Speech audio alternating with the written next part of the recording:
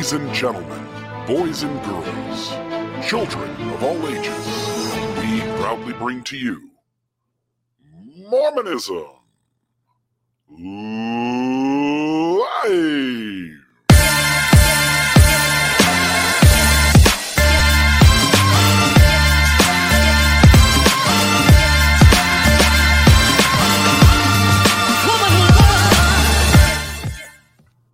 Radio Free Mormon, how are you doing today?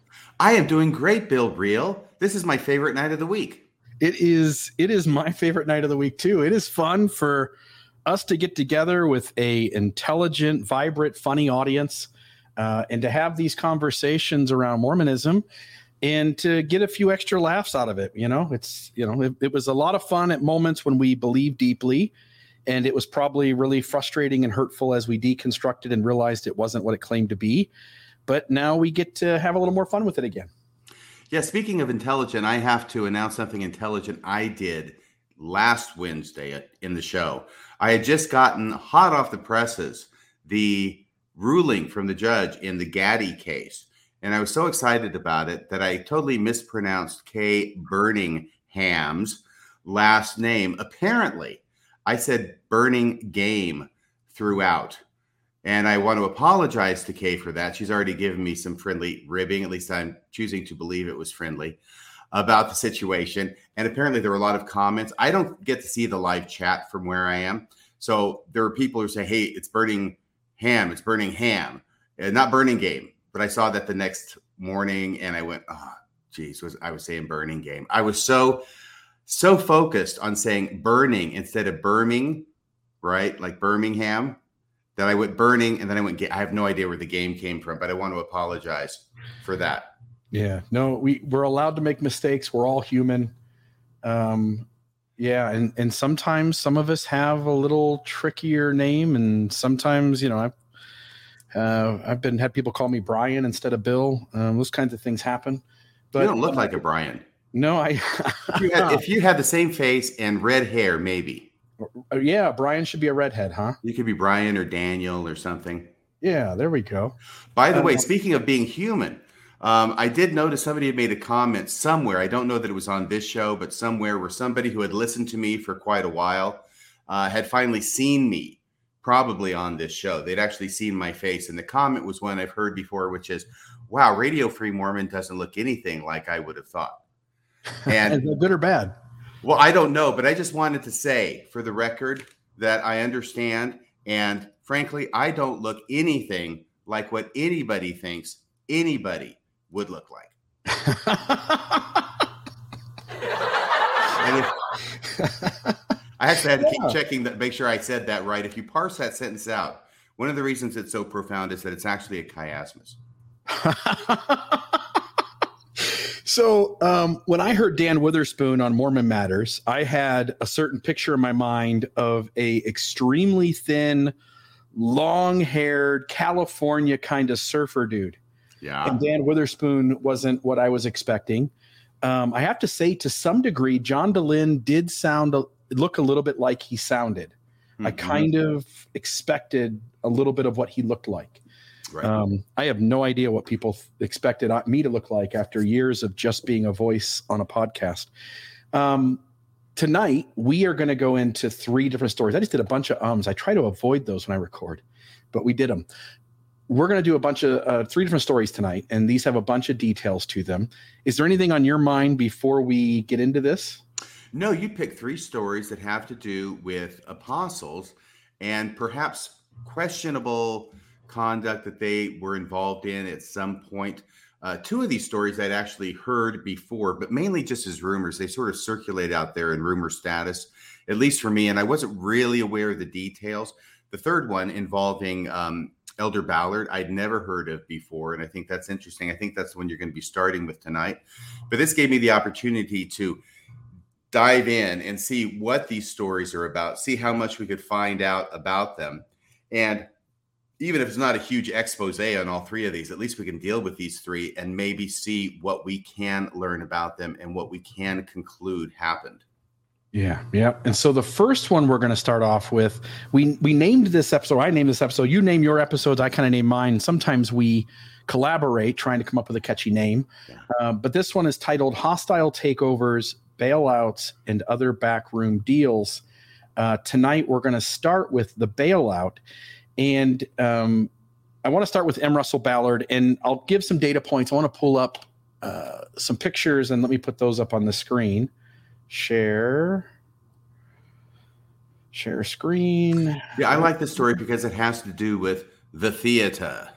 Yeah, you're a big theater guy, right? You did this back at, was this BYU? Where was this that you were doing theater? University of Texas at Austin. University of and Texas. other Yeah, I places. remember that. You've told so many stories, and they're all tied to Mormonism that for some reason my brain wanted to go to BYU. But And here's the deal. You wouldn't dare go to that school, would you? My talent is such that in regular productions, I'm in the chorus, but at the local stake center, I can be the lead. Yeah, there you go. I'm in favor I of love church productions. it. Yes. All right, so these pictures aren't that great. These were the size of the photos that were available Is this online. the Kennedy assassination or something? This is front. What is this? He moved to the front and to the left, and so the shot had to have been coming from back here. There was nobody in the grassy knoll. Elder Ballard. No, Elder Ballard was on the grassy knoll, I think. Is this It what you're could saying? be. This This is a is- huge bombshell you've got for us tonight. I hadn't seen this before. No, yeah. So this is the Ballards. Him and his dad Russ. Now you remember, grandfather was Melvin J. Ballard, and Melvin J's got his own little miracle story. If you remember this, this was the genealogy story where somehow a newspaper had made it across the ocean in like 3 days. And it's like a 11-day trip for anybody else in the world. But the three Nephites brought the newspaper to Melvin Ballard, and he ended up getting some genealogy that he needed access to when they were, I don't know, dedicating the temple or doing something.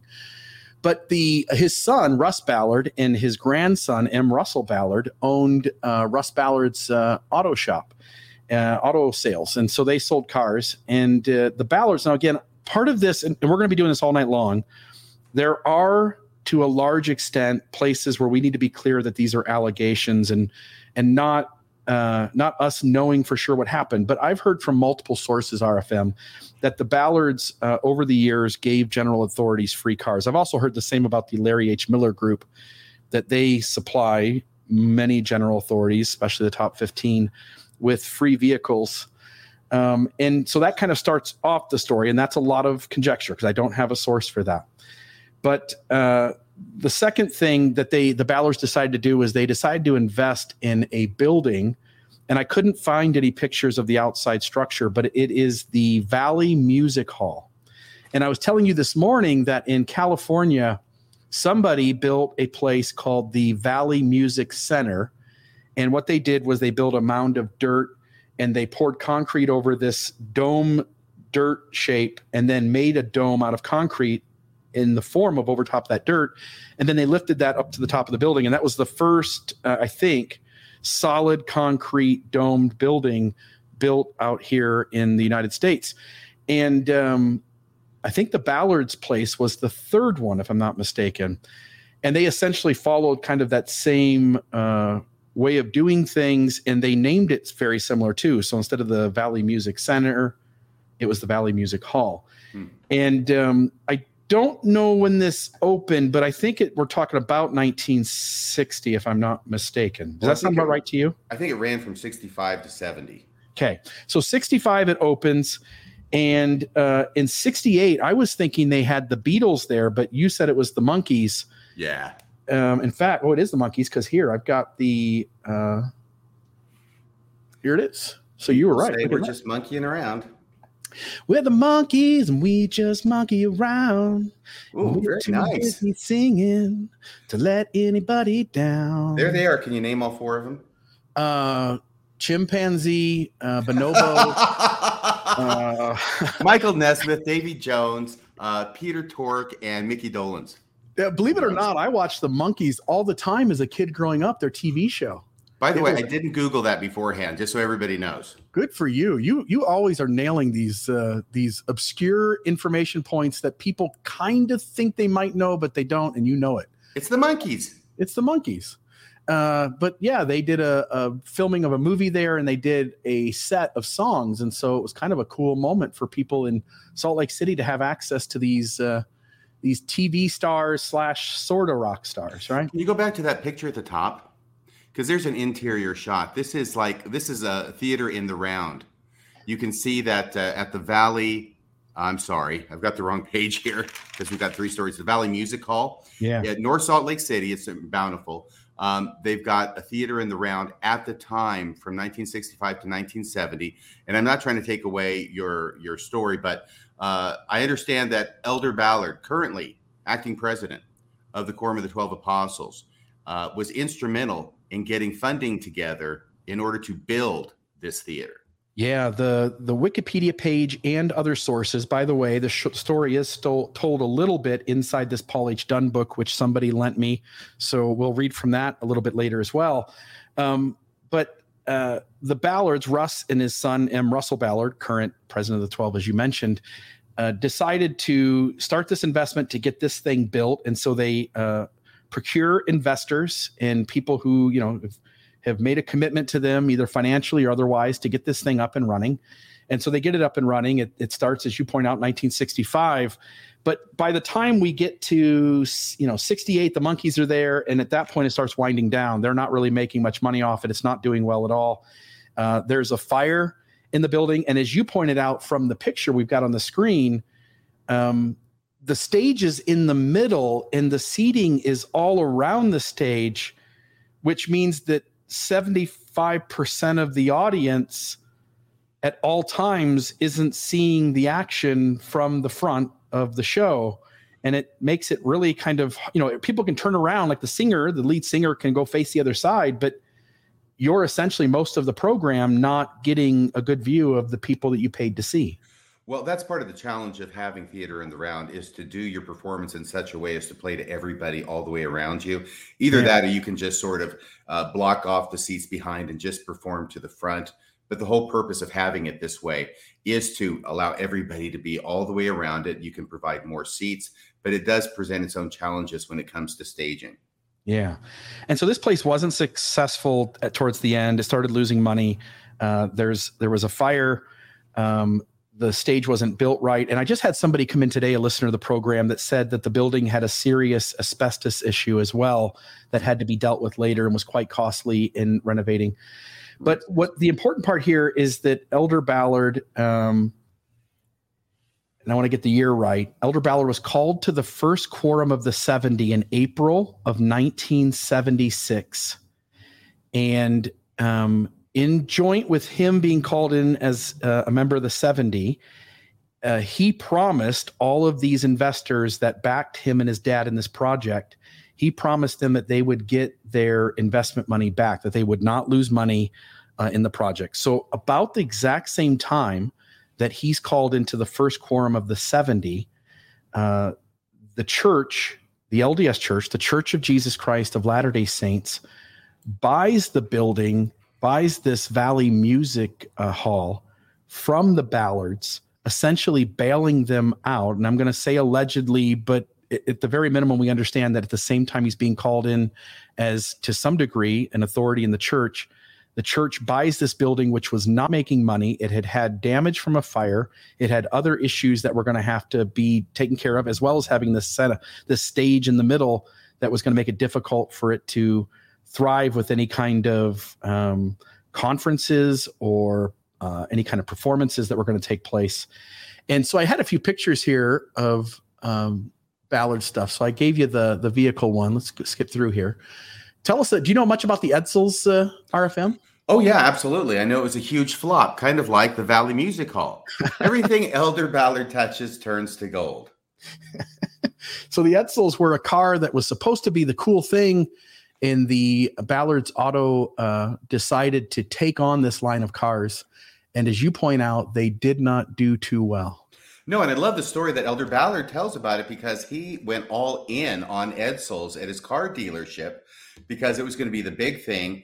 It tanked, of course, but the way he tells the story is that even when he was thinking about doing it, he's on the cusp of going all in on selling Edsels.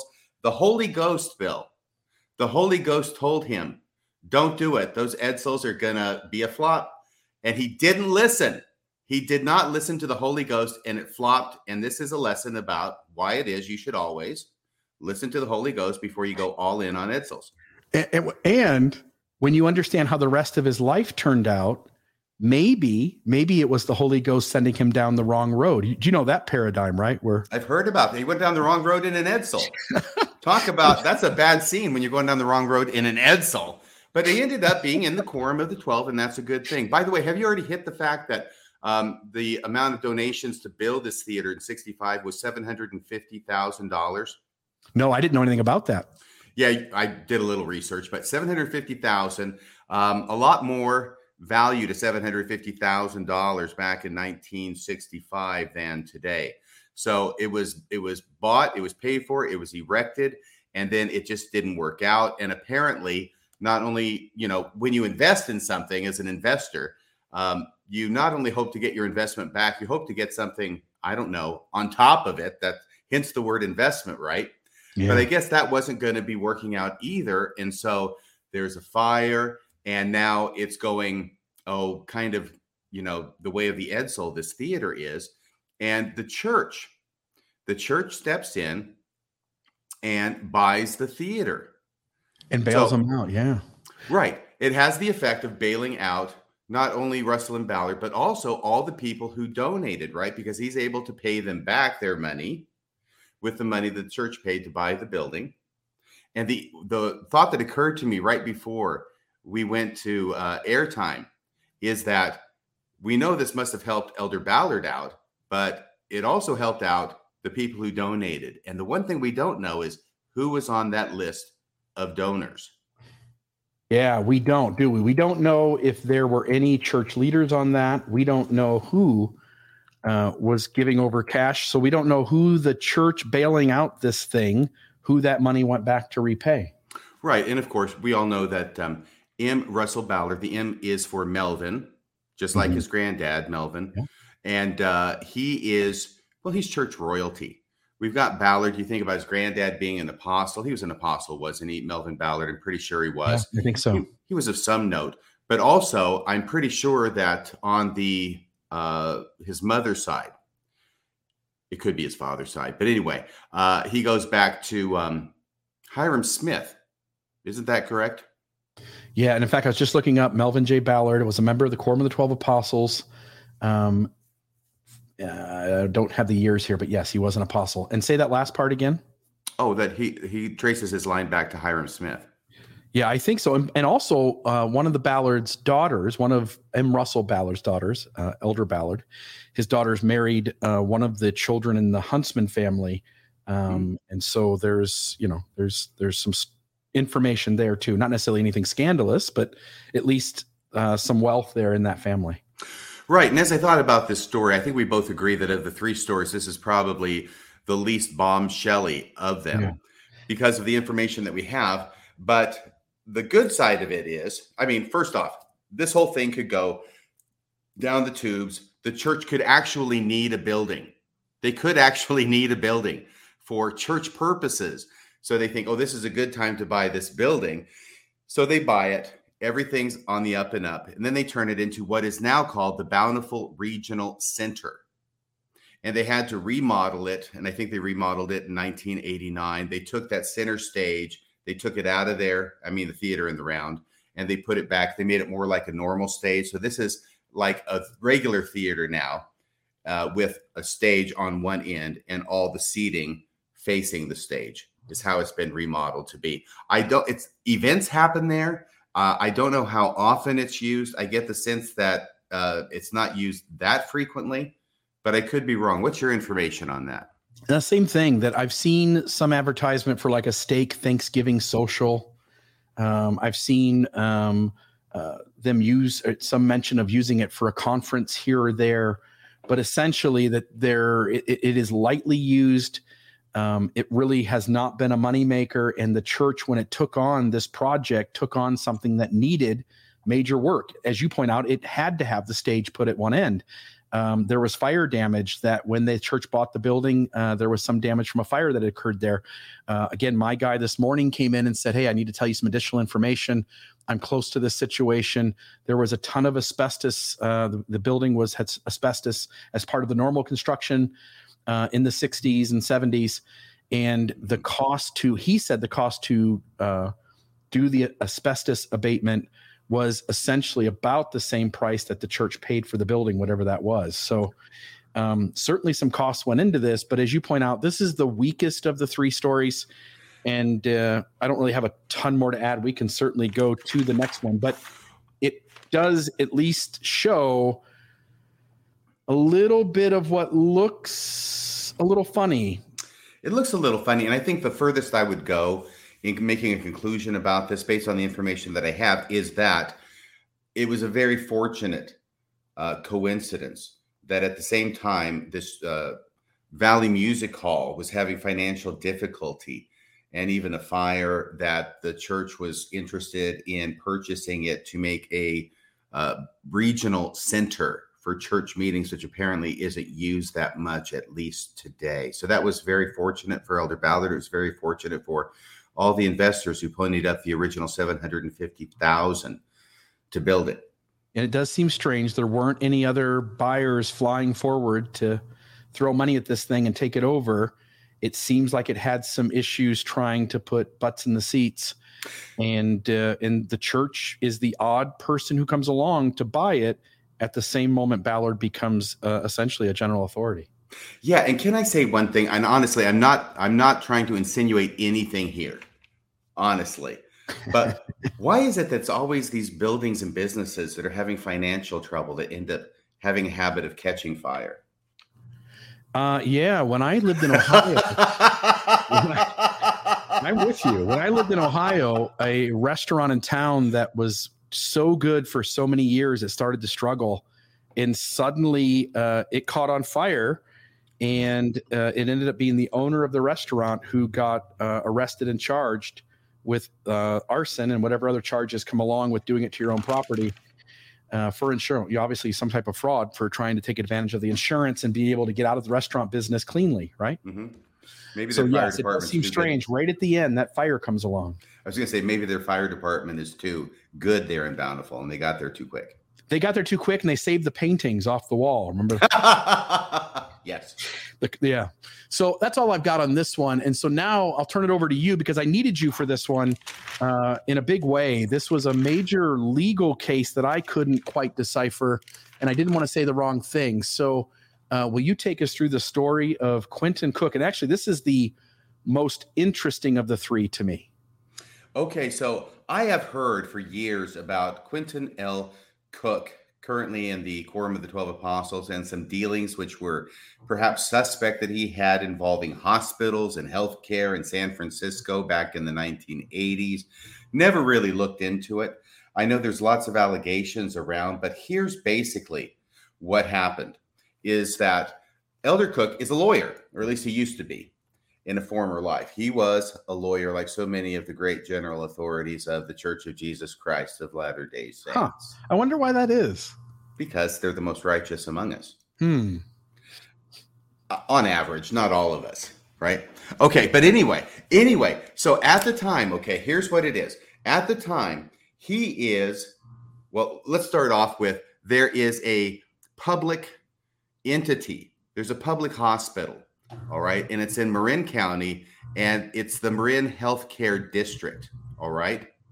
So the Marin Healthcare District has a hospital and all the things that go along with a hospital. It's run by a public entity. And what they decide they want to do is they want to lease it to a private nonprofit for 30 years.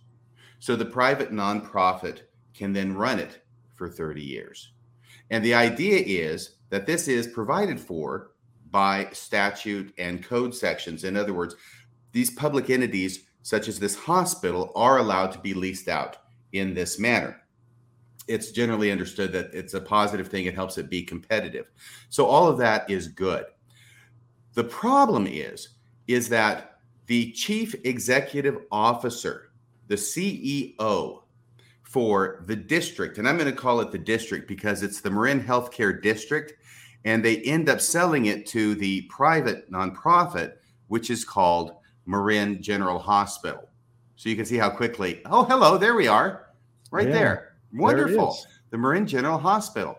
So the Marin General Hospital is this nonprofit, the privately run entity that the district, the public district, leases it to in order to run it for 30 years. There's a 30-year lease. Okay, I hope that much is clear. It's not a big deal, right? This happens back in 1985. So the problem is twofold. The first problem is that the chief executive officer for the district, for the public entity, right, is a fellow named Henry J. Berman, Buhrman. Henry J. Berman is the CEO for the public entity, the district, okay? The one who's making the lease and leasing it out to Marin General Hospital, all right, the private nonprofit. Okay, so having said that, the problem is that Berman, the CEO for the public entity, is also the CEO for the nonprofit in 1985 at the time they're leasing these things. So you've got the same CEO for the public entity that owns the hospital, who's leasing it out to Marin General Hospital, the nonprofit, for 30 years. And the same guy, Berman, is the CEO of both entities. Okay, that's a problem. That's a problem. What makes it interesting for purposes of our audience is that Berman is not the only individual who held a position in both entities at the time that the lease was signed. Who was the other guy? Well, there was the lawyer. One of the lawyers, one of the famous lawyers, was Quentin L. Cook. And he was a lawyer for the public entity, the district. At the same time, now he's a lawyer for Marin General Hospital, the private. And so while this negotiation is going on for the leasing and how much the lease is going to be and all the terms and everything that you can imagine would go into a lease, I imagine very detailed, involving a hospital for 30 years, we have the same attorney negotiating, representing both parties. That doesn't normally happen, does it? Well, it's not supposed to because it's unethical. All right. This is a conflict of interest for an attorney to do this. And I want to come back to that here in a second. The reason I know enough details about this is because what ends up happening, this happens in 1985. Everything, I guess, is okay. Nobody's really objecting. It goes along for 12 years to 1997, or actually 1996. But people start noticing that the hospital is not being run very well. There are claims in newspapers that it's $46 million in debt. There is a doctor who works for the hospital. Let me get this newspaper report here from 1996. Okay, so this is 11 years later. Sorry, I'm having to scroll down past this very lengthy opinion, which I'll get to. So this is from Stephanie Hiller, who was the editor of the Bodega Bay Navigator. She writes this article. By the way, Bodega Bay, does that sound familiar to anybody? No. So tell me who that is, but I also want to add the comment just below you there. Notice that Josh Kim is telling us that Quentin Cook was Elder Holland's mission companion. And I remember hearing that somewhere else, but I'm just now, because of Kim's comment, reminded of it. Really? Well, that's interesting because my mission companion is now a member of the 70. Look at that. So, it can happen. But no, this was Bodega Bay, The Birds. You ever see The Birds 1963 Hitchcock film? That was filmed in Bodega Bay. At least the exteriors were.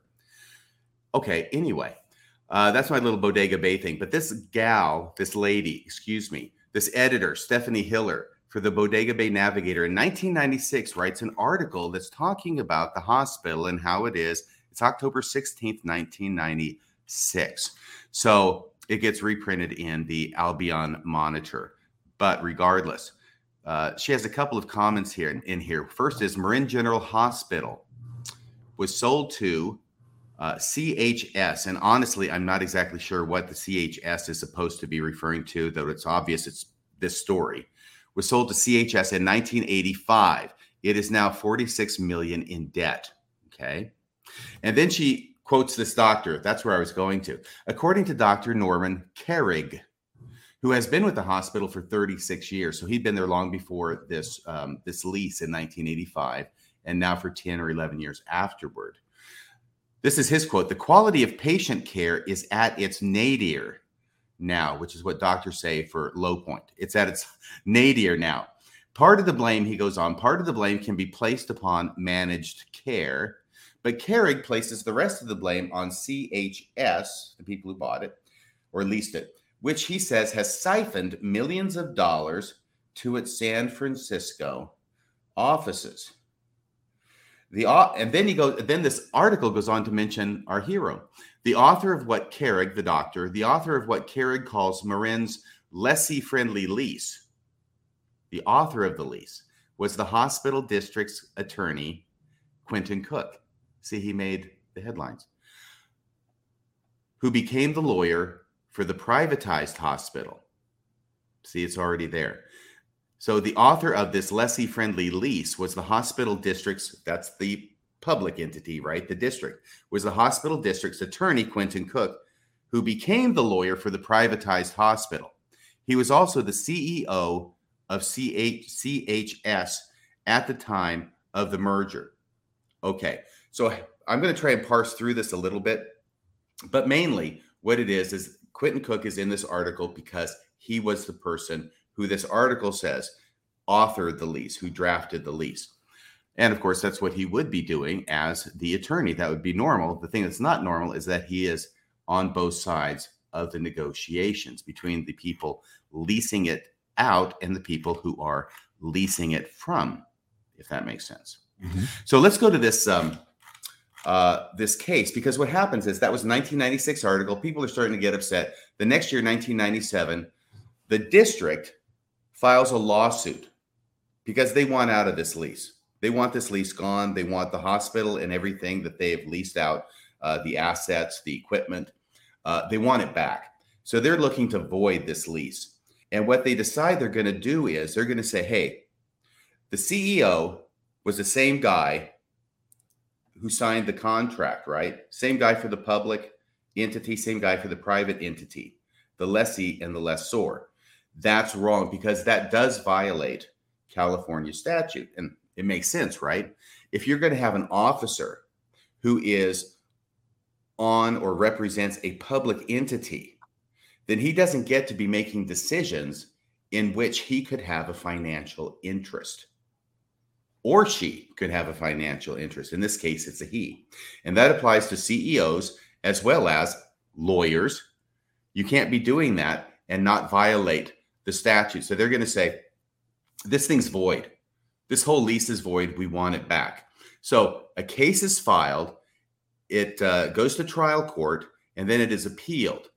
And what ends up happening, just to cut to the chase, is that they end up not reaching the issues involved because the decision is that the statute of limitations has expired for the public district to bring a challenge to the lease itself. And that is mostly what this opinion deals with. They end up finally saying, no matter how you look at it, if it was this, it was 1 year statute of limitations, that's long gone. If it was this, it was 4 year statute of limitations, that's long gone. And even if it was a real estate transfer, which it's not, it's a lease, that would be 10 years. And even that is expired by now. So you're out. But in the details of this opinion, which by the way, the case is called Marin Healthcare District versus Sutter Health. Can I just say something about Sutter Health? Okay, so follow me closely as I do the shell game.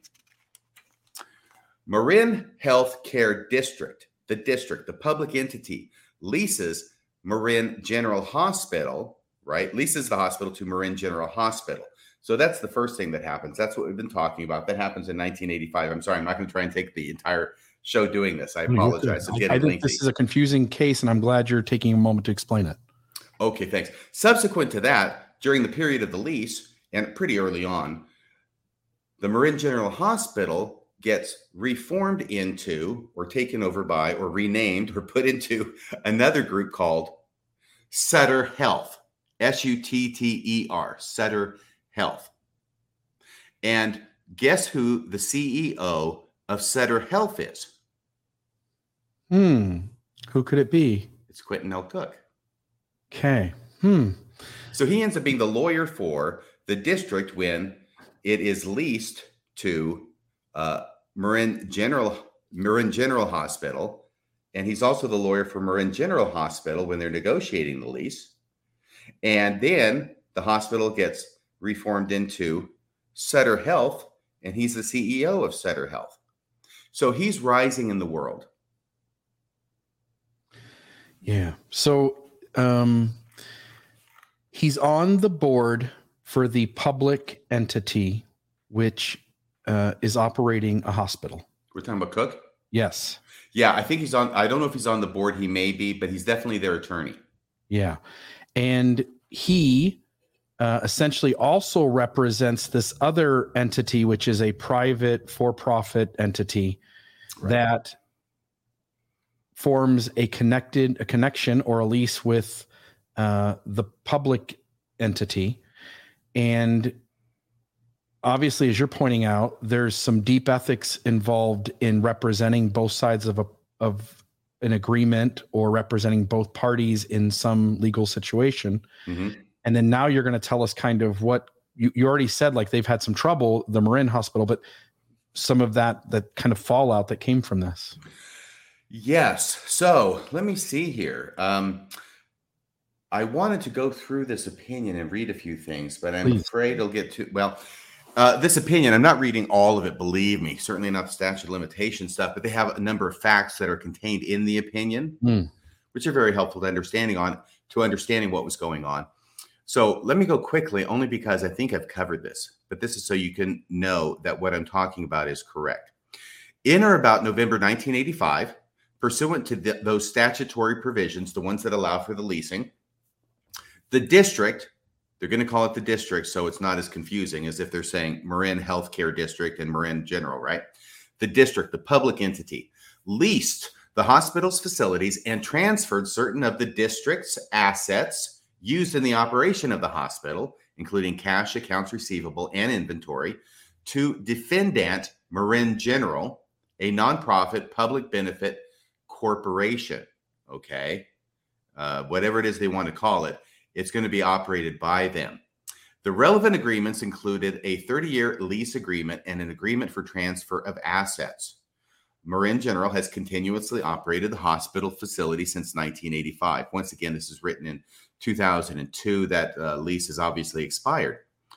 As of right now, today is October 11th, 2021 for the record. At the time the 1985 contracts were entered, the district's chief executive officer was Henry J. Berman. That's the district. However, while Berman was still employed as the district's chief executive officer, he became president and chief executive officer of Marin General and signed the 1985 contracts on behalf of Marin General. Two of the district's directors executed the contracts on the district's behalf. Now, this part's underlined because I underlined it. Moreover, the district's legal counsel, Quentin L. Cook, became legal counsel to Marin General before the 1985 contracts were executed. So this isn't something where he's with the district and then he negotiates and then later becomes counsel for Marin General. No, according to this opinion, and judges tend to try and be very accurate with their presentation of the facts, no, he's representing both entities at the time of the negotiations themselves. And the opinion goes on, and when Marin General later combined to form another healthcare entity, that's Sutter Health, Cook became chief executive officer of that entity. That's all from the opinion. Then it goes on. In November 1997, now this is the 12 years later, right? Nearly 12 years after the 1985 contracts were signed, the district filed the instant action, that means this case, against Marin General and the affiliated co-defendants, Marin Community Health and Sutter Health, etc. The operative complaint alleges, this is the complaint that alleges that at the time the 1985 contracts were entered, Berman, that's the CEO, Berman's and Cooks, that's Quentin L. Cooks, the lawyer, simultaneous employment by Marin General and the district created a prohibited financial interest in those contracts within the meaning of Government Code Section 1090. That statute prohibits state, county, district, and city officers or employees from being financially interested in any contract made by them in their official capacity or by any body or board of which they are members. Okay, if you'll hang on just a second here.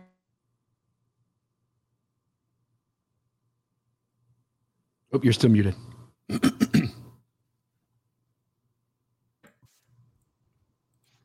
Better. And because the 1985 contracts were purportedly made in violation of Government Code Section 1090, the complaint alleges that the contracts are void under Government Code Section 1092. Okay, so that's the complaint, right?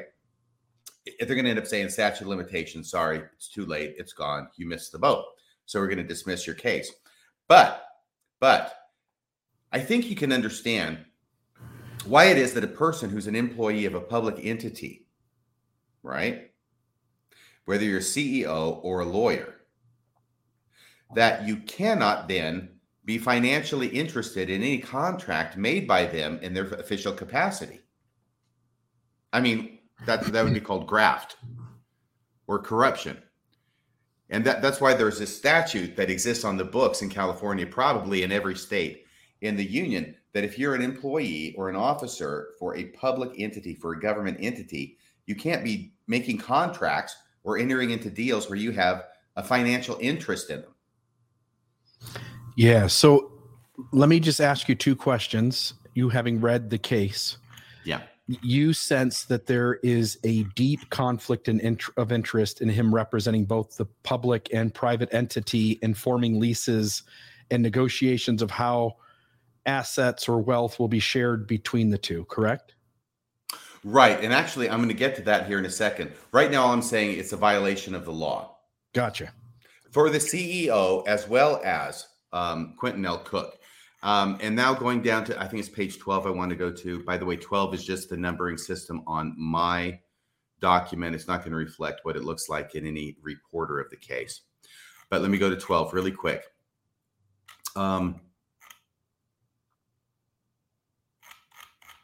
Here we go. Let me just read this one line because this is very important. They have a limited record in front of them, right? Because this didn't go to trial at the trial court. It went to trial. There was a trial level and then it was appealed, right? And at the trial level, there wasn't a trial. Instead, there was a motion made that this be dismissed because of statute of limitations. The trial judge granted it. It got appealed by the district and the Court of Appeals sustains the trial court and says, sorry, you're out of luck. So there wasn't a trial. So the record on the appellate level is limited. They don't have a bunch of witnesses testifying and a bunch of exhibits they can look at as part of the record. But this is what they say. Based on the limited record before us, it is undisputed that Berman and Cook worked simultaneously for the district and Marin General before the 1985 contracts were executed in November 1985. That's the key line in the opinion as far as what we're talking about tonight. So apparently it's undisputed. They're saying it's a limited record, but it appears to be undisputed. Nobody ever disputed it. And I would think that they would have disputed it if they could have disputed it, since that's what the whole lawsuit is about. So, but Quentin L. Cook worked simultaneously for the district and Marin General. Now, that is a violation of the law there in California, but it was too late to bring an action to get rid of the lease. But there's a separate thing that's going on because Quentin L. Cook was a lawyer. And lawyers are bound by certain rules of ethics. They're supposed to be bound. And the rules of ethics are commonly called the rules of professional conduct. That's what they're called where I practice. It's also what they're called in Utah. And Rule 1.7 and 1.8, but 1.7 is the main rule that deals with conflicts of interest. And this situation that Quentin, I almost said Melvin, Quentin L. Cook was involved in is a classic conflicts of interest case. This isn't even difficult to spot as a conflict of interest because when we talk about interest, I'll give you the real brief lowdown, okay? This will be your CLE for this week. Conflict of interest, when you're an attorney and you are representing a client, That means that you have to protect your client's interests. All right. That's the whole deal. Your client's interests are number one. It's the first thing. It's the last thing. It's the only thing, with, certain exceptions, which there always are in the law. But that's the main rule, right? So you can't be doing something that contravenes your client's interests if you're a lawyer. Now, having said that, there are situations that could arise where you might have a conflict of interest, and lawyers always have to be aware of that. If I am representing an entity that is leasing something to somebody else or is involved in any kind of negotiations or contracts or whatever, if I'm an attorney who's representing this party who's leasing something over here to this party, I can't be the lawyer over here who's representing this party as well. I can't be representing both parties, because in terms of the negotiations for this lease, what is good for the district in negotiating the lease is going to be bad for Marin General, right? Anything that's favorable for the district is going to be unfavorable for Marin General, and vice versa. Anything that's good for Marin General is going to be bad or unfavorable for the district. That much is a no-brainer, right? Are you there, Bill? I'm sorry. Yeah, no, I'm with you. I'm shaking my head. Yep. Okay, I just can't see you. I'm sorry. I'm playing to the camera right now. So that's why it's called a conflict of interest, because now you have to represent this person, and you cannot represent this person and protect their interests when you're representing this person and you're supposed to be protecting their interests, because these two people have conflicts of interest, and any attorneys representing both of those entities is going to have a conflict of interest as well. This is very basic. This would be anything that any first-year law student would be able to answer. Sometimes conflicts can be out there in the weeds. They can be more nuanced. They can be a little harder to spot. But every attorney has situations where they're confronted with this. And sometimes they have to say, no, I'm sorry, I can't represent you. For instance, there's a divorce lawyer in the building. And I did divorce law for like 3 years. I figured I had enough experience since I'd been divorced twice. But then I got out of it because I didn't like it really. But let's say there's two people, they're going to get divorced, right? And the husband calls the law office and says, hey, I'd like for you to represent me in this case. And this is what the case is about, right? And the attorney says, okay. And the husband says, okay, I'll get back to you, right? And then the husband goes and hires some other attorney. That happens. Does that make sense so far? Mm-hmm. Yep. Now the wife calls the same law office, right? And says, hey, I'm the wife of this guy and I need a lawyer for my divorce. Well, now the attorney says, I'm sorry, I can't represent you because I already talked to the other guy. This is how strict the rules of professional conduct are or can be with regard to conflicts of interest. So you cannot represent, and a divorce is a classic example because there's a husband, there's a wife, they're getting divorced, and you can't be representing both the husband and the wife in a divorce because what's good for one, what's in their interest is going to be bad for the other or against their interests. Right. So the same thing goes with any kind of negotiation. And this is a classic instance what Quentin L. Cook was doing, at least as I read it. I'll put it out there as a very basic, very obvious, very severe breach of ethics by representing both entities in negotiating a lease. And it may have something to do with why it was perceived by some people, though I'm not going to weigh in on the truth of this. But some people definitely perceived that this was a very friendly lease to Marin General that they got from the county. And of course, the stage was all set for them to get a very favorable lease because you've got the same people who are on both sides negotiating with themselves. How did Cook make out from all these deals? How did his financial situation seem to go from playing both sides of this? Well, I don't know. There's lots of allegations out there. I don't have enough information. This thing didn't get litigated because of the statute of limitations, so it wasn't developed with facts in that regard, so I don't know. All I can tell you is that my understanding would be that being a lawyer for a hospital, first off, you're up there, you're doing good financially. And then later on, when Marin General becomes renamed or incorporated into Sutter Health, and Quentin L. Cook becomes the CEO, not just the lawyer for Sutter Health, but the CEO of Sutter Health, which is now owning this hospital and perhaps other things as well. Now you're talking even a better financial situation. Like that's my point, is that he served in the capacity of his employment at being at the top of the food chain of this Sutter Health. And if I'm not mistaken, overseeing multiple facilities.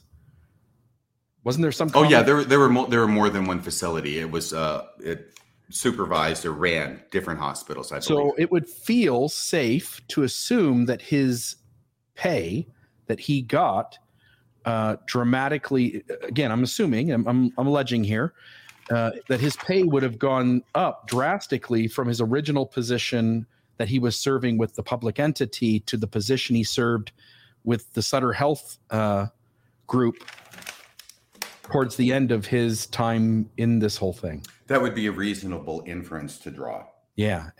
And so him operating in what seems to be an unethical space of having this conflict of interest and representing this public entity and also this other entity that's a private entity and they form all these agreements. And again, Marin Hospital, the public entity, got into a bunch of financial trouble over this time. And by the time it was all said and done, was in some serious debt. And as you also pointed out, because of this legal case, the public that owned this hospital at some point files this suit trying to unravel all of this because it's not working well for them. Right. It was out of extreme frustration, I think, on the part of the district and the people that the hospital is supposed to serve and the doctors who work at the hospital, that this lawsuit was filed in the first place, even though too late. Yeah. And so in the YouTube notes for this episode, this live stream that we're doing, there are resources, multiple links for each of the 3 stories that we're sharing. I also put all of these links into the comments. So those would have been posted on any of the Facebook feeds where this is. Right when we started this story, as well as when we started the Ballard story, we shared the Ballard links. And we'll do the same for this last one. Any other thoughts here on Quentin Cook? It does seem interesting, right? That this guy does this thing and it works out well for him. And then when people try to take action against it, the time frame is essentially expired. Again, tell me the phrase for statute of limitations expires. So there's nothing that can be done, right? But it appears as though he acted unethically. And then after all of that, he becomes a special witness of Jesus Christ. Right. Yeah. And it's this kind of stuff. I'll say this here. I won't save this for the end, and I won't tell the story, RFM, because we promised the person not to. But you and I have had conversations with other people who have had stewardship for an apostle or for the son of an apostle, for example. And you and I both communicated to people who have told us other stories, but they're just not ready to come forward. And so you and I have to hold these and not break that confidentiality. But the reason we're having this conversation tonight is because last week you poked some deep holes in the integrity of the Quorum of the 12 by pointing out that they knew that Nelson wasn't honest as the president of the 12, and then they still sustained him as prophet of the church. And what I want the audience to understand is that you and I have conversations off to the side away from this program where you and I are aware of these stories. We're aware of ones that the public is not aware of. And what begins to become clear is the church wants a narrative that these are good men whose motives are absolutely pure. They are special witnesses of the Lord and Savior himself, Jesus Christ. And they are called as apostles or members of the First Presidency, which is, as you pointed out last week, are still apostles of the Church of Jesus Christ of Latter-day Saints. And the reality away from that narrative is that many of these men, and maybe all of them, but many of these men seemingly have compromised their integrity on multiple occasions throughout their life and have had deals done where the church has bailed them out or done them a favor. And the loyalty and the nepotism in this system runs very deep. Yes, and I'm glad that you have this image up here, which has multiple newspapers, because it's important to realize that even though 1985 is 36 years ago, that was when the lease occurred. And 1996 is still, 25 years ago, when all this starts bubbling up and results in the lawsuit. This was a big deal in the Bay Area. And there was a lot of press about it. There was a lot of commentary about it, and a lot of ink used in describing this. So this was a big deal.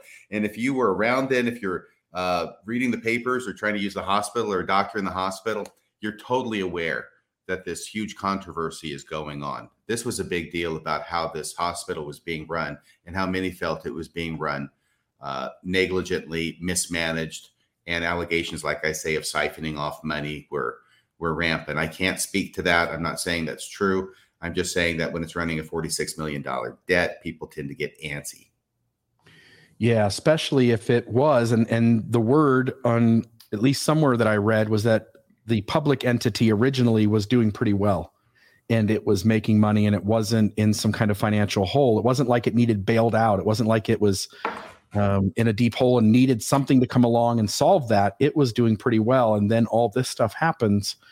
And then it's not doing well, but Quentin Cook seemingly was doing quite well. Yes, I think he did very well from this. And apparently it paved his way to the top leadership of the Church of Jesus Christ of Latter-day Saints. I'm not sure if President Nelson really wants me to be using the full name of the church when I'm talking about things like this, but I do want to honor his wishes and use the full name. We don't want to give a victory to Satan tonight. Are you ready for what I think is the most egregious and most maybe demonstrably egregious of the three stories? Are you ready to move on to the third one? I am ready. So I'll put him up on the screen. Anybody know who that is? I'll ask. He looks like somebody. Does he look familiar to someone else we know? I don't know. I think in this picture, he's wiggling his ears. This looks like President Monson. Well, this happens to be President Monson's, one of his sons, Thomas L. Monson. And I want to be careful here too. So I'll try to read kind of my bullet points and talk about it from that point of view. Another lawyer, by the way. Yeah, another lawyer. Tom Monson, and I'm calling him Junior, by the way, because he shares the same first and last name of his father, but he does have a different middle name, middle initial, Thomas L. Monson. He is the son of former LDS prophet Thomas Monson. This Tom Monson Jr., he was vice president and general counsel. So he held both a leadership position among the hierarchy of the company, as well as serving as their general counsel or legal representation. And it was for American Investment Bank, which was a subsidiary of Leucadia Corporation, which I think, only because I've got stock in the company, is under the Jeffries Group. And he was alleged to have sexually harassed a woman by the name of Jennifer Bottomley. In her lawsuit, Bottomley claimed that Monson had become obsessed with her personally and sexually during her employment at AIB from 1990 to 1993.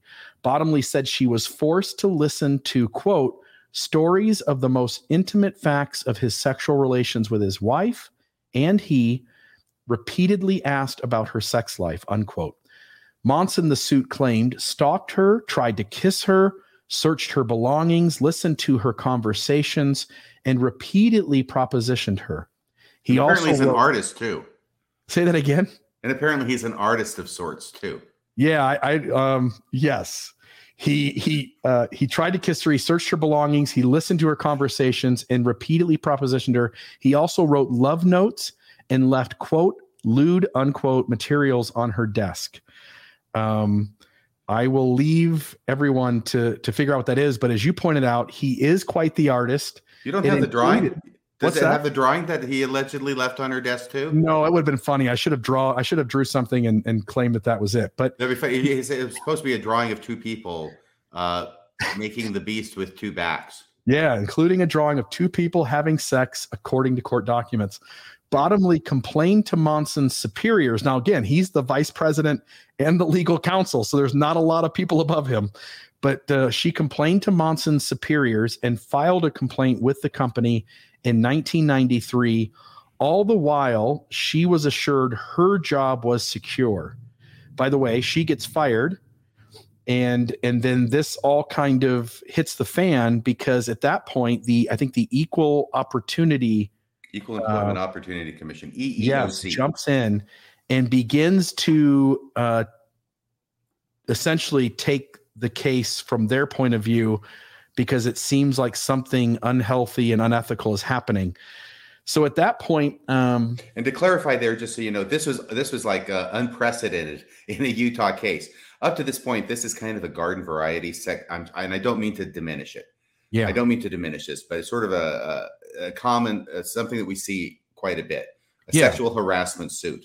But then the company lets Monson go, and then shortly after, September 7th, 1993. Okay, and then shortly after that, they fire Jennifer Bottomley. And as soon as they fire her, which really, really kind of looks like retaliation, I don't know, but it looks like retaliation. Now the EEOC gets involved because now it looks like they're firing somebody in retaliation for being a whistleblower. And that's why they jump in with both feet. Yeah, and so in the deposition, Monson says he was let go for using poor judgment in his relationship with Bottomley. Bottomley claims that she was twice assured after Monson was terminated that her job was safe. 6 days later, she was fired after being told an internal investigation showed her claims to be groundless, and according to her complaint, that her interests were different from AIB. Unquote. The alleged retaliation was one reason the Equal Employment Opportunity Commission entered the case, said Richard Trujillo, and you'll need to know that name because it comes in here in another moment or two, the commission's regional attorney in Phoenix, Arizona. So the company. And I'm sorry, I'm laughing here. I apologize, but the reason I'm laughing is because there are good ways to fire somebody, and then there are bad ways to fire somebody. Yeah. This was a really, really bad way to fire somebody, and by bad I mean opening yourself up to all kinds of legal liability. Even if she had done something in her work that was not the quality they wanted, you still got to wait a year, don't you? In that situation, I don't care what she's doing at work. Okay. If she's setting fire to the draperies, don't fire her because it's going to look like retaliation. 6 days after the deposition. Yeah. It was really, really a bad move on management's part. But this is, this is a nothing burger. It's Tom Monson's son. This wouldn't even be on our radar that we'd be talking about it tonight, except that it goes a lot further. So, and they've already let Monson go, and now they're firing her. One of the reasons they're giving for firing her was that her claims were baseless. That doesn't even make sense. When also letting Monson go and him admitting in that same deposition that he had probably gone too far. Yeah. So as you're pointing out, that judgment. Yeah. So in the newspaper, we can find that the settlement happened. The company ended up settling with Bottomley. This is the paper that it came from. I can pull up the actual settlement being mentioned. I think you can't pull up the actual settlement. No, we can't, because it seems like, as always in these kinds of conversations, non-disclosure agreements do happen. Leucadia, AIF. And that's so that each party, when they're talking to the press, can say that it was a satisfactory result, that they're pleased with the way it came up. Right, exactly. And nobody gets to know the dirty details. Right. Leucadia, AIF, and AIB also settled the intervention complaint with the EEOC, agreeing not to engage in any employment practice that discriminates on the basis of sex. The companies will be required to retain a consultant to provide training sessions dealing with sexual harassment and retaliation to all of its employees, including corporate officers, including corporate officers. Management of companies, particularly upper management, has an especially high obligation to implement strong, clear policies and procedures against sexual harassment and retaliation. Trujillo said in the news release dated July 26th that he said is especially true for attorneys like Monson. So to be an attorney, to be the legal representation of a company, and to also serve as the vice president of that company, you really have to walk the line of what is ethical and not ethical. Otherwise, anything you do can be seen under a microscope. And this seemed at least somewhat egregious because Leucadia tried to misrepresent the story, saying that the only reason the EEOC had become involved was because of the political mileage to be gained because of Monson's status as the son of a Mormon church official. But this was baseless. Trujillo, again, this is the guy from the EEOC, Trujillo scoffed at the notion. He said, quote, his name and who he is and whatever his status in the community is was not a factor in the commission's decision to seek intervention, unquote. He said Thursday, quote, what we looked at was the egregious nature of the allegations, the fact that he was a prominent member of the corporation and a lawyer was certainly a factor, unquote. So it seems as though, again, this gets settled. It doesn't go to court, but you at least have the EEOC saying this was serious. It was egregious.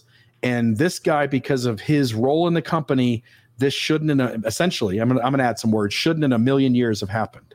Right. And can I add something here? Just Please. As a part of the segue, which I know you're going to get to. Yeah. As of this point, a lawyer in Thomas L. Monson's position has made himself anathema. He is unhirable. Nobody, no law firm is going to hire this guy because he's a walking lawsuit. I mean, do we need the problems that he caused over here at this other company, this other law firm, this other banking institution where he was the lawyer? We don't need that kind of trouble because basically, apparently, this guy can't control his urges. And any female worker that we might have in this law office is a potential victim of his. And that's all we need to do is have him acting out here. And now we get a lawsuit like they got a lawsuit. So it's because of all these reasons that a person in Thomas L. Monson's position has two options, because basically he's unhirable. He can either now go into private practice, hang out his shingle, rent his office, and try and make a go of it that way, or he can just leave the practice of law and go into another field. That is what would happen to a person normally in Thomas L. Monson's position. And is that what happened to him, Mr. Real? No, let me ask you before I tell everybody what did happen to him. As you're pointing out, he'd be unhirable. You can imagine any other place he goes, if they know the details of what had happened, which anybody doing their research when you're hiring somebody to be a lawyer in your firm should do. You're a lawyer, RFM. You're saying he wouldn't be able to find a job anywhere. No, if I'm a manager of a law firm, I just have a solo practice here, so I don't have other attorneys who work in the office, in my office. But if I'm a manager, if I'm hiring into a position in a general law firm, and there are 10 people who've applied, and Thomas L. Monson, I see, is one of the 10. Thomas L. Monson now has become 11th on that list. Yeah. Okay. He's not gonna be hired. That's Doesn't matter how good he is. Doesn't matter how good he is. And you and I were talking this morning. He probably was a good lawyer because he is serving as the vice president and legal counsel for a major company. He almost assuredly was good at his job. Probably. I will give you a definite probably, although he's still President Monson's son and there are strings to be pulled. But let's say he's F. Lee freaking Bailey. Okay. He's the best lawyer on the planet. I don't need a guy who's a walking time bomb, a loose cannon walking around who has a history of harassing female employees. That's just not going to happen. Yeah, no, it's just not going to happen. So I'm curious. I wonder who did hire him. Did he get hired? He did get hired. I'll put it up on the screen. What's that? What does that say there? What's that bottom in blue look like there? Well, it says Thomas L. Monson, Salt Lake City, Utah. This is Find a Lawyer. This is the website. And it says he's in the Key Bank Tower in Salt Lake City. Oh, he works for Curtin McConkie. He works in McConkie. So you have Dad who's in the first presidency. You have Dad. No, he was definitely in the first presidency. That's more than allegedly. He's first president. He's not prophet, seer, and revelator, the only man on earth to hold all priesthood keys. Not yet. But he is in the first presidency with Gordon B. Hinckley and James E. Faust, right back in the day. And somehow Thomas L. Monson, after egregious, according to the EEOC, sexual harassment of a female employee as the vice president and legal counsel for Leucadia Corp, ends up working for the church's law firm. Now, I saw something else too. Let me see if I can get rid of one more. Let's get rid of this for a moment. Here it is, Thomas Monson, practice attorney at Curtin and McConkie. And I think I sent you an image the other day that said that it lists him as a shareholder of Curtin and McConkie. And I was asking you what that might mean. I don't know. But it's certainly, I have to agree to do more here to get more information. So I guess we won't do that. But Thomas Monson works for the church's law firm. Look at that. Thomas, you got whatever his name is there, at kmclaw.com. You can hire him. I don't know if he still works there. It's been a lot of years. He probably retired at this point. But it does seem like an oddball thing. If this is a church that runs ethically and its law firm runs ethically, I'm going to say, at least from my point of view, knowing only what I've shared and recognizing that I want to be logical and rational, I'm going to say that this seems like quite a stretch to hire this guy and have him on the payroll. It sounds kind of like nepotism. It does. It sounds a lot like nepotism. You and I were talking this week about maybe doing an episode on nepotism. And we were, I think, in the course of a 5 or 10 minute section of our conversation, we threw out about 10 to 20 people who are tied to somebody in the church. Elder Gong is tied to a general authority in the 70. Again, Ballard ties back in here or there. You've got Gordon B. Hinckley's son serving in the 70. You have Thomas Monson here's son getting a job. You got Boyd K. Packer's son, I think, served as a 70. You've got Elder Holland's kids running the schools. You've got Elder Eyring's kid running the school. It just goes and goes and goes. There's a lot of money to pass around. Why wouldn't you keep it in the family? No kidding. And now for etymology segment for tonight's show. Okay. I almost said entomology. I always have to remember entomology is about bugs. Etymology is about words. But nepotism is related to our word nephew, N-E-P in both, right? Nephew. Except we say the F sound, like we say Nephi when it's really Nephi. But nepotism, and this comes from the Catholic Church have bequeathed us this word because it was thought, at least in the 17th century or 16th century, it was going on a lot back then, that certain popes, and I'm not going to go through this entire article, certain popes were believed to be giving special positions to their nephews who were really their illegitimate sons, but they're just calling them their nephews, right? And so they would get these nice positions of power and affluence.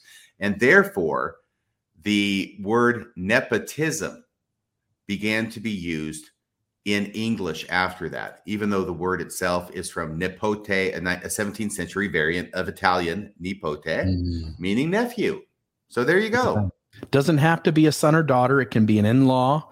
And you and I, we haven't even began to touch what happens when they announce a temple and who gets to find out first and who gets to buy the land around it and who gets to build the houses on it. There is a lot of stuff that goes on inside Heavenly Father's true and living church. Well, the classic, I'm sorry, yeah. Nepotism comes from nephew, but the classic example is the boss's son-in-law. Yeah. Yeah. So what this kind of, again, we've gone through these 3 stories and there are others, by the way. I mentioned to you this week, Jenny, I got to remember it, Jenny Oaks Baker, maybe. It's Elder Oaks' daughter. She really is an accomplished musician, but I know that there has been some rumblings about her allegedly being paid, either people paying an entrance fee or the stake presidency paying her to come into their stake. And I want to put it up here on the screen here just a moment. StreamYard. Yeah. So you can see here, for instance, in Switzerland, she performed at the Church of Jesus Christ of Latter-day Saints Stake Center. When I can't prove this, but when I go to try to buy tickets for her for other things, this is bands in town and you get tickets and more. I would find it hard to believe that you put this out to the general public and you do it free because you don't know how many people are going to show up and you can't plan for the attendance. So you do need people to come. and it was tickets and more. So in each one of these, you go and you buy tickets for the show. And so if, and I've gotten from multiple sources that she does, if she's charging admission for people to attend at church buildings, that's sure as hell a lot different than the way you and I knew our wards and stakes to operate when we were active members of the church, correct? Right. And this always gets into this fuzzy area, right? About whether people would go see her if she were not the daughter of a general authority. And, if people want to buy the tickets, I'm okay with that, as long as it's the same price for all the tickets. I think where you get hazy and fuzzier is where all of a sudden, like you're the president's son, and he decides he's got this passion for art that he wants to try and make some money off of. And now he's doing his artwork, which actually I've seen. It's kind of impressive, but I don't know if it's impressive enough that I'd pay $200,000, $300,000, $500,000 for one piece. You start getting to this very, very hazy area of how much is someone paying for the painting versus how much are they paying in order to curry favor with the guy's dad. And you get into this with speaker fees. This is why it's always seemed outrageous to me that people who are in politics or post-politics or wherever they are get six figures just for going to someplace and giving a speech. Or $10 for a patriarchal blessing.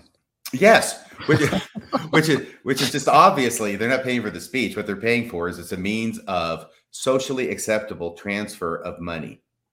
Okay, large amounts of money, so that they can do that for whatever reason they want. And just bringing this back to the beginning, it's also the same kind of idea as donating cars to general authorities.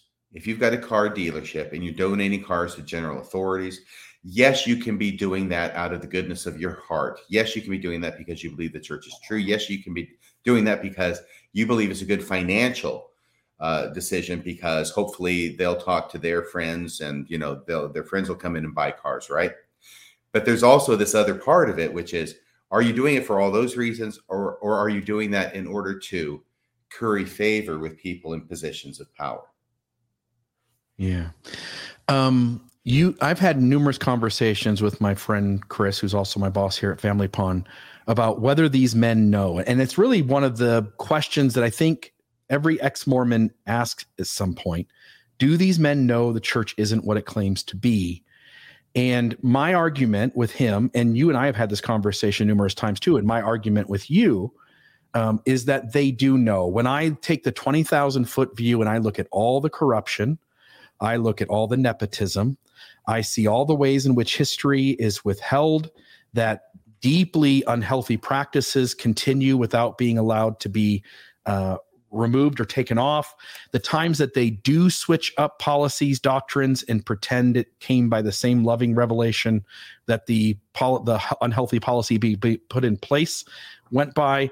When I see these folks claim that they're being transparent and these are the approved sources, when in reality, the church is the worst at telling its history accurately, I'm left with, I can only think that on some level, these men are all in cahoots and they're unhealthy.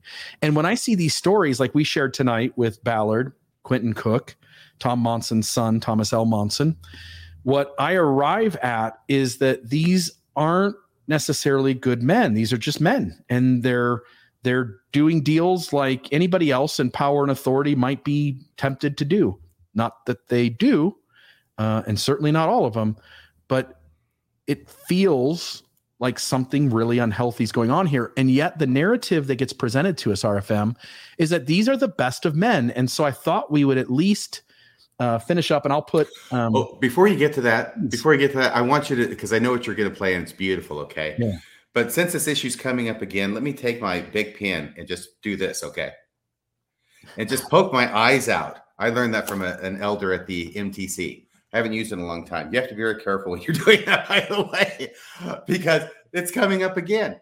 And all I will say in respectful and courteous opposition to your position is that corruption, nepotism, hiding history, and gaslighting do not necessarily mean that they know that it's not true.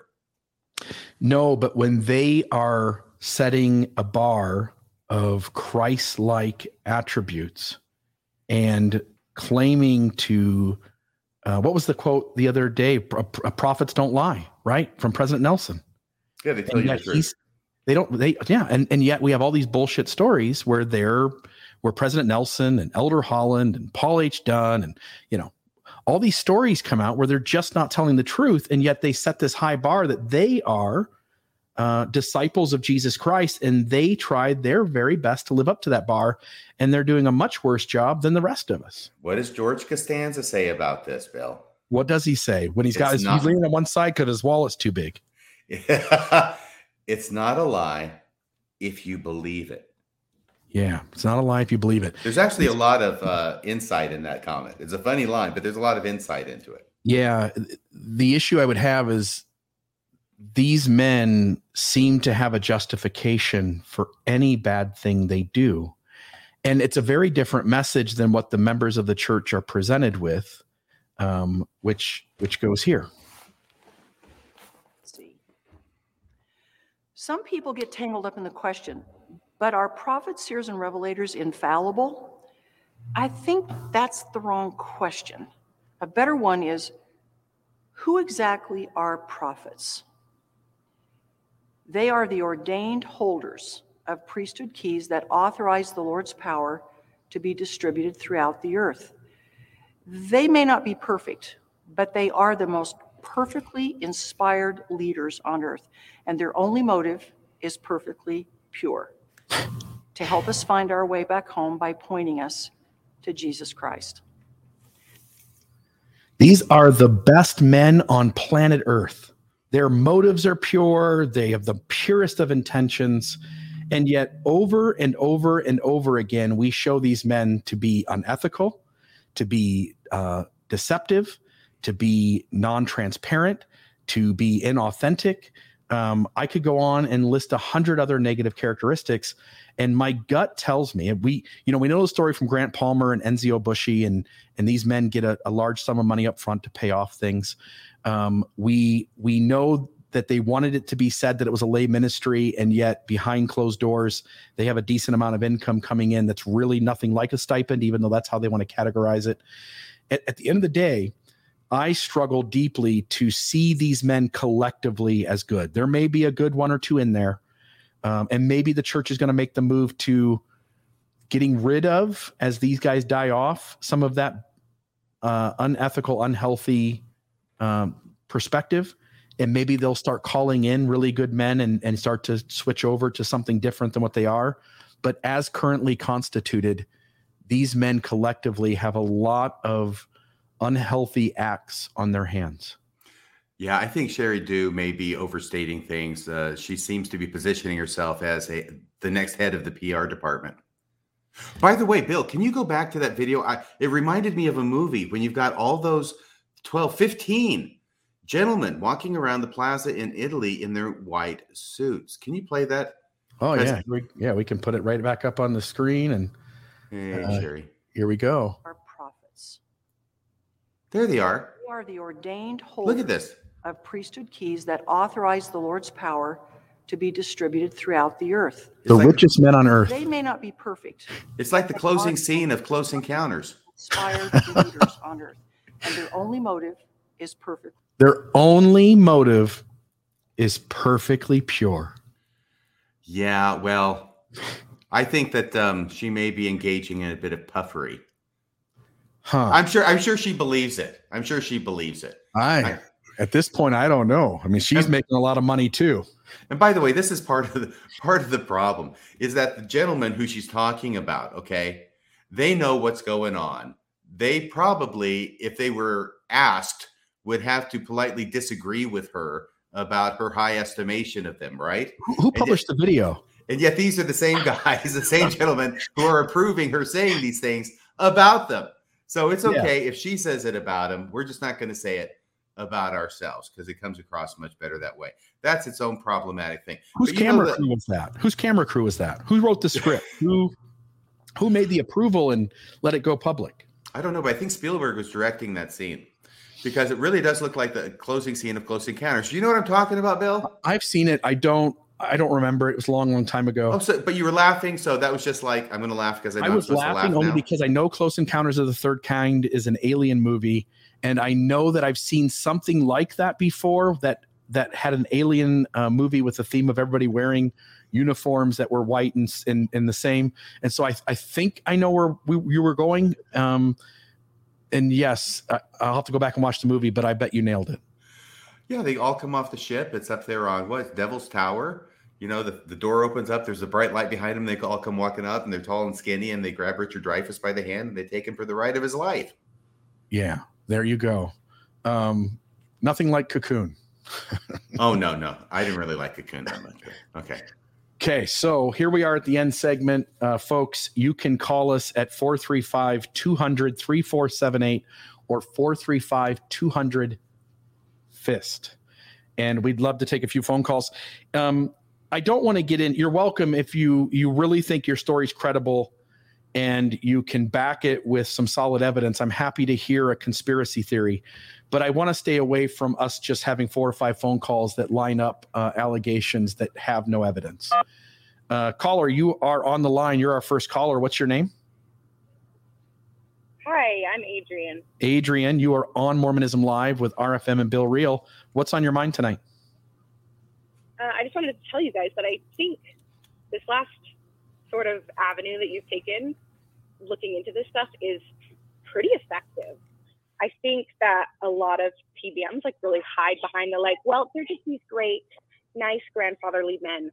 What they are is billionaires or millionaires or whatever, very wealthy white men who have been insulated from a lot of things for a long time, and that often leads to bad behavior. And I just think it's very effective to be look, these are just people. They aren't the exception to the rule. They're no different than the other people that are sailing on hundreds of billions of dollars. And I just think that, to crack that facade is really important. And I'll tell you, I'm making a lot of conjecture when I think that these men aren't great men, and either the church scratches their back or they scratch the church's back, but they establish some degree of loyalty and indebtedness in one direction or the other. And these men get called into the 12. And these men, we sometimes think, I used to think as a member, that these leaders would just be called out of nowhere because God would come in and go, President Hinckley, you should call Gary Jones from San Francisco State as the next member of the 70. But that's not what happens. These men come into contact with people and they're trying to figure out who they can trust. They call these men, Elder Rasband, Elder Suarez, Elder Gong. These men get called into positions, whether they serve in leadership at one of the church schools, whether they serve as a member of the 70, whether they serve as mission president, wherever it is, they have established through some way or means that the brethren can trust them to a greater extent to be loyal and to perpetuate the system over being honest, as RFM pointed out last week with Elder Christofferson. I'm going to make conjecture here. When you take the 20,000 foot view, when you add up Grant Palmer's comment about Enzio Bushy, and maybe am I saying that name right, by the way, RFM? I think it would be Busha. Okay. Sturman. Enzio Busha. The contract, the getting paid $1 million up front to pay off all their debts, having to sign a non-disclosure form, which comes with a penalty, and it could easily be worked in that the penalty is that you have to pay back all the money you've just spent from the church that they just gave you, and that your kids get benefits, your grandchildren get benefits, your wife gets benefits. When you add all that up, and I'll just add this in too, and I know I'm rambling, RFM, Boyd K. Packer was a CES teacher, correct? No. Thomas Monson worked for the Deseret News. Those don't sound like high-paying jobs, and yet by the end of their life, there are people out there who have done the research. These men have 3, 4, 5, 6 homes.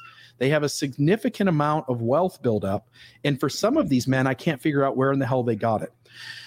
When you add up the 20,000-foot view of contracts and getting money on the front end, not that I have any evidence of that, but I would say that it makes a whole hell of a lot of sense, and all the parts and pieces seem to fall into place if you start with those assumptions.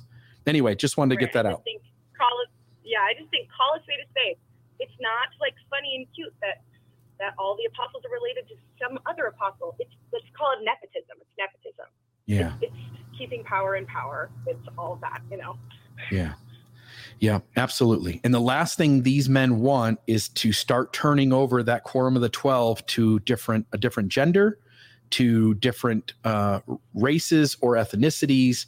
They've only begun to do that.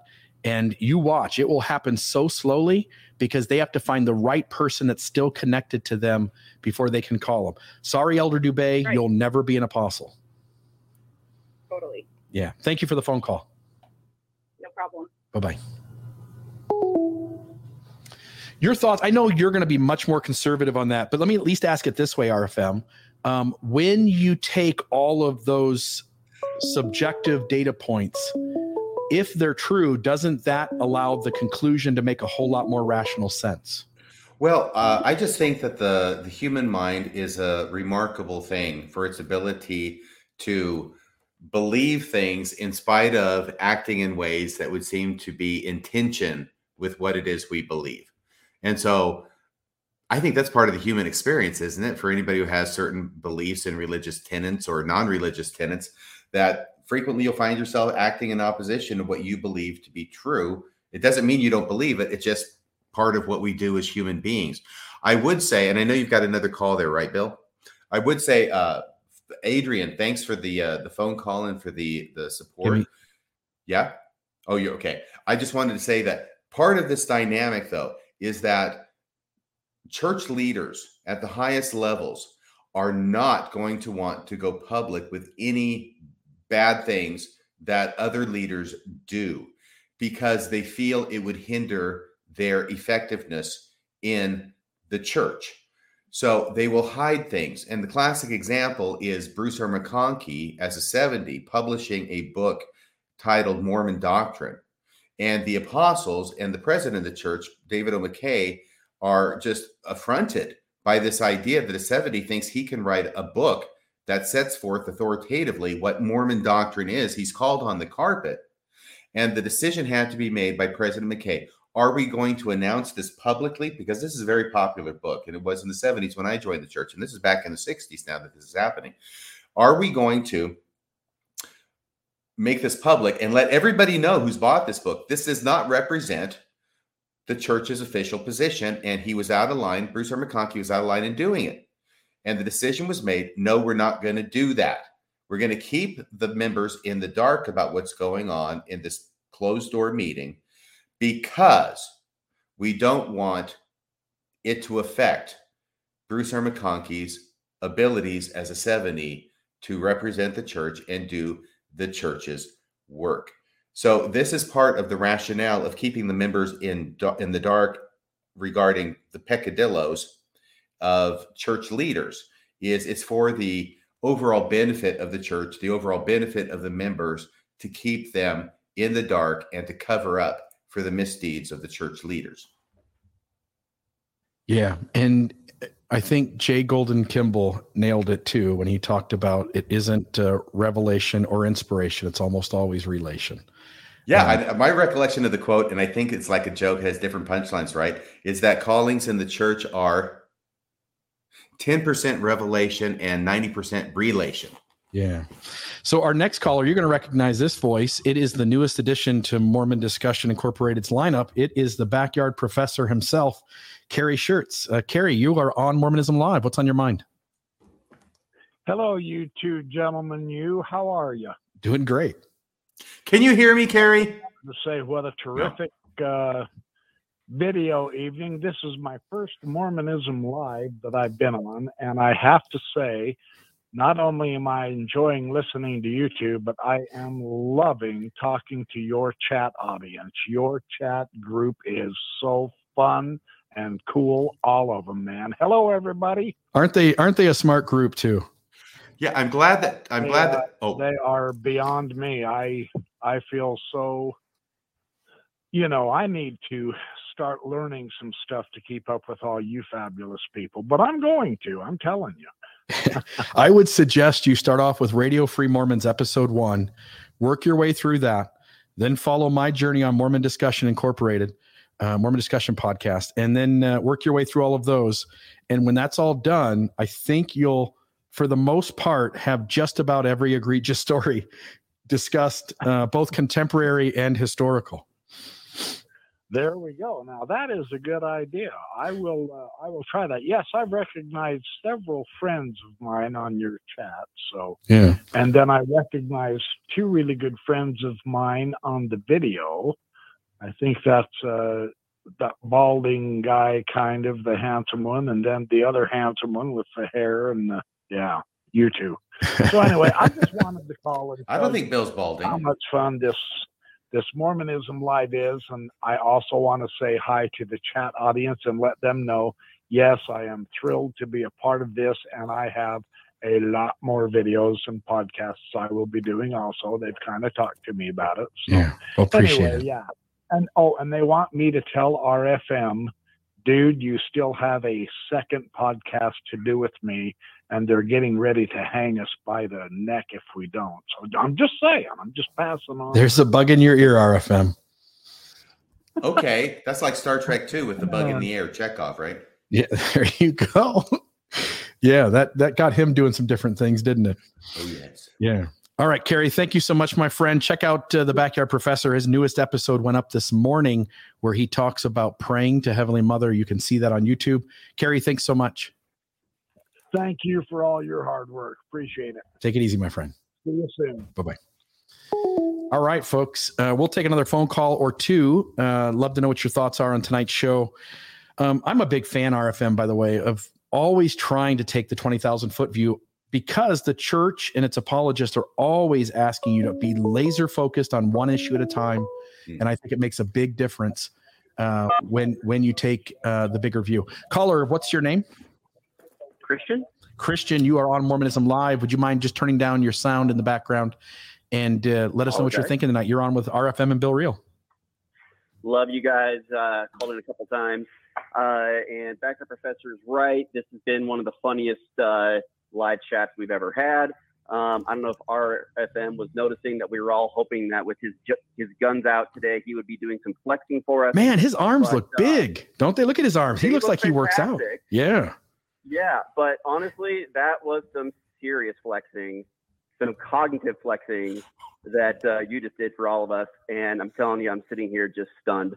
And I have a fast question for you, Bill. How can we suggest a future podcast episode for you guys? Love it. So my suggestion would be the best place for RFM and I both to see it would be to go on the Facebook group Mormonism Live and put it there. You got it. That would be the best spot. We'll see it. I will say it, and I want the audience to know this. We really deeply appreciate our listeners. RFM, I'll let you speak for yourself. I get tons of messages about what we should cover, and it's not that none of them are interesting. It's only that to be passionate about what him and I do, and again, I'll let you, maybe I kind of spoke for you, to be passionate about what I do and have done for the last 10 years, it really needs to start with me. And not that sometimes somebody throws out an idea and I go, oh, that's the one, I'm going to run with it. It's that I do have to kind of get on board and feel excited about whatever it is. There have been lots of good topics suggested that I just haven't done yet because I just haven't felt passionate about it. And I think RFM, would you say the same thing? Yes, even though Christian can't hear me right now, just because of the way things are wired. Yeah, people do come to me with different ideas. I'm always appreciative of ideas. I would say the majority of times I don't go with those at least right away. There are some shows we've done that have been the product of things being suggested. So I do appreciate that very much. I just wouldn't want anybody to feel badly if they suggest something that they think would be a good show, and then we don't end up acting on that and making it into a show. We do appreciate all suggestions. We just can't act on all of them to put all of them into a show. Perfect. Yeah, mine is on Truman G. Madsen. Truman G. Madsen series about Joseph Smith. Yeah, jump on Mormonism Live Facebook page, suggest it there, and we'll give it a look. All right, bye. Thank you, my friend. Was it about Truman G. Madsen or something? It was something on Truman G. Madsen. I unmuted him and he started to talk there. So we'll go to our final. If you want to just take one more, you good with that? Yeah, Truman G. Madsen. Love the guy. I've got a signature on a letter, by the way. Great historian, by the way, right? Oh, he was a little bit. I tell you, in his series about Joseph Smith, which was on audio tape and which I love to listen to, what a wonderful speaker, great guy, I think, and very important, mostly in wedding philosophy with Mormonism. I think back in the 60s and early 70s, there were a series of books about that. But in his thing about Joseph Smith, the one statement he made that I remember was about Joseph Smith getting martyred in Carthage. And the thing that Truman G. Madsen said was that Joseph Smith gave his life in order to get the correct idea about God back into the world. Yeah, except that the lectures on faith are not quite used exactly the same anymore, are we? No, and I think that probably most historians would look at it and think, no, there were other things involved in Joseph Smith's death and his teachings about God. Yeah, at the end of the day, I think in 2021, Hugh Nibley is absolutely irrelevant, but I would say that he is a better Egyptologist than Truman Madsen was a historian. Ooh. Yeah. Wow. We'll have to untangle that one. All right. Kirk, you are our final call for the night. You're on Mormonism Live with Radio Free Mormon and Bill Reel. Take us home, my friend. What's on your mind? Hey, first, just wanted to say how awesome you guys are, how much I appreciate you guys. So the bummer is usually you guys, I'm on school every Wednesday, so I'm not able to listen to you very often. But I wanted to give a big shout out to RFM. So I was a sailor, and I was just listening this morning to his tales. I think he titled it Two Tales or Whale of a Tale. I can't remember, but he talked about something that was the beginning moment of when I started realizing that they're not being very honest. Is when it actually had my mom give me a call, and she's like, "Hey, I wanted to hear what you thought about this talk and a general conference. It's about a sailor, an ensign who walked around the boat." And so she gave it to me and wanted me to give her her thoughts. And I'm like, "Mom, this is completely wrong. Almost every aspect of this story was wrong." And I just loved hearing RFM and how well he went through it and how he talked to the experts, because it is so blatantly wrong. And it's just almost offensive to, to hear a military story and have that said. So I just want to give him a big shout out and thank him for kind of going about that. Appreciate that. I love it. I'll just tell you, Kirk, there's no way in hell any guys on the bridge of that ship in the middle of a monsoon somehow seeing the screws of that boat is there. I know. It's so funny when I'm listening to it. And my mom, God bless her, I feel so bad because I think I hurt her feelings when I told her that. It was like, and she goes, "No, he was in the audience. This ensign was in the audience." And well, I'm like, "Okay, Mom. Hey, whatever you want to think." But anyway, yeah, it is so wrong on every level. A captain going down and talking. Oh, it's so funny. Like everything is just comical at that point. Ensign Blair is the hero of his own story. Hey, it's awesome. Anyway, just wanted to give him a big shout out, and I appreciated him. Thank you, my friend. Thanks. So for the listeners, that was Whale of a Tale in part 1 and Whale of a Tale part 2. And in the middle of those two episodes, I had written the general authority who gave that talk, and he wrote me back and said, "Oh, I know this man. It's absolutely true. I'm sure of it. I don't know why there's some confusion here, but it's absolutely true." And so you did an episode 2 where you shared some of the data that you had gotten back from people who had served on ships like this. And you shared the message from the member of the 70, which I'm sure he was spoken to by someone inside the church immediately after and said, "You just do not want to be talking to this Bill Reel or Radio Free Mormon guy. That isn't going to go well." But I remember drawing the picture of that one, RFM, and you ended up using the picture in the episode and we put it in the show notes. But I just drew like a stick figure, like hanging off with these giant waves. And he's trying to see the screws of the boat because we've got a picture of the boat and the screws are underneath the boat. By the way, screws are propellers. Just so everybody knows. Propellers. And this guy in a monsoon with, I don't know what he said, 40, 50, 60-foot waves, went out on the bridge by himself because the captain trusted on the deck. Yeah. And because of his spiritual promptings and the captain trusting him. We're in the middle of a monsoon. Tell you what, let's put Ensign Blair out there on the deck. Something we'll tie a rope around him so nothing bad can happen. tells me that captain was willing to lose at least one crew member. Oh my gosh, what a pain in the ass that Mormon ensign must have been. Just let him go. Put him out on Maybe the deck. fall overboard.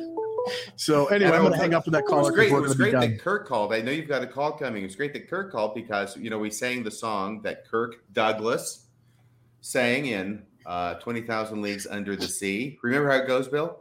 I don't. I only remember where the title came from. I only remember Gordon Lightfoot and the Edmund Fitzgerald was originally at the beginning. Yes, haunting. Absolutely haunting. I love that part.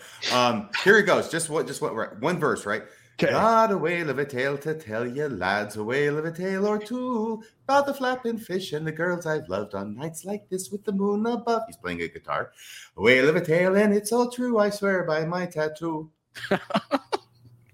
Whale of a tale, which, by the way, moments in cinema. Somebody was criticizing either you or me, or I think it probably had to be you because you explained it.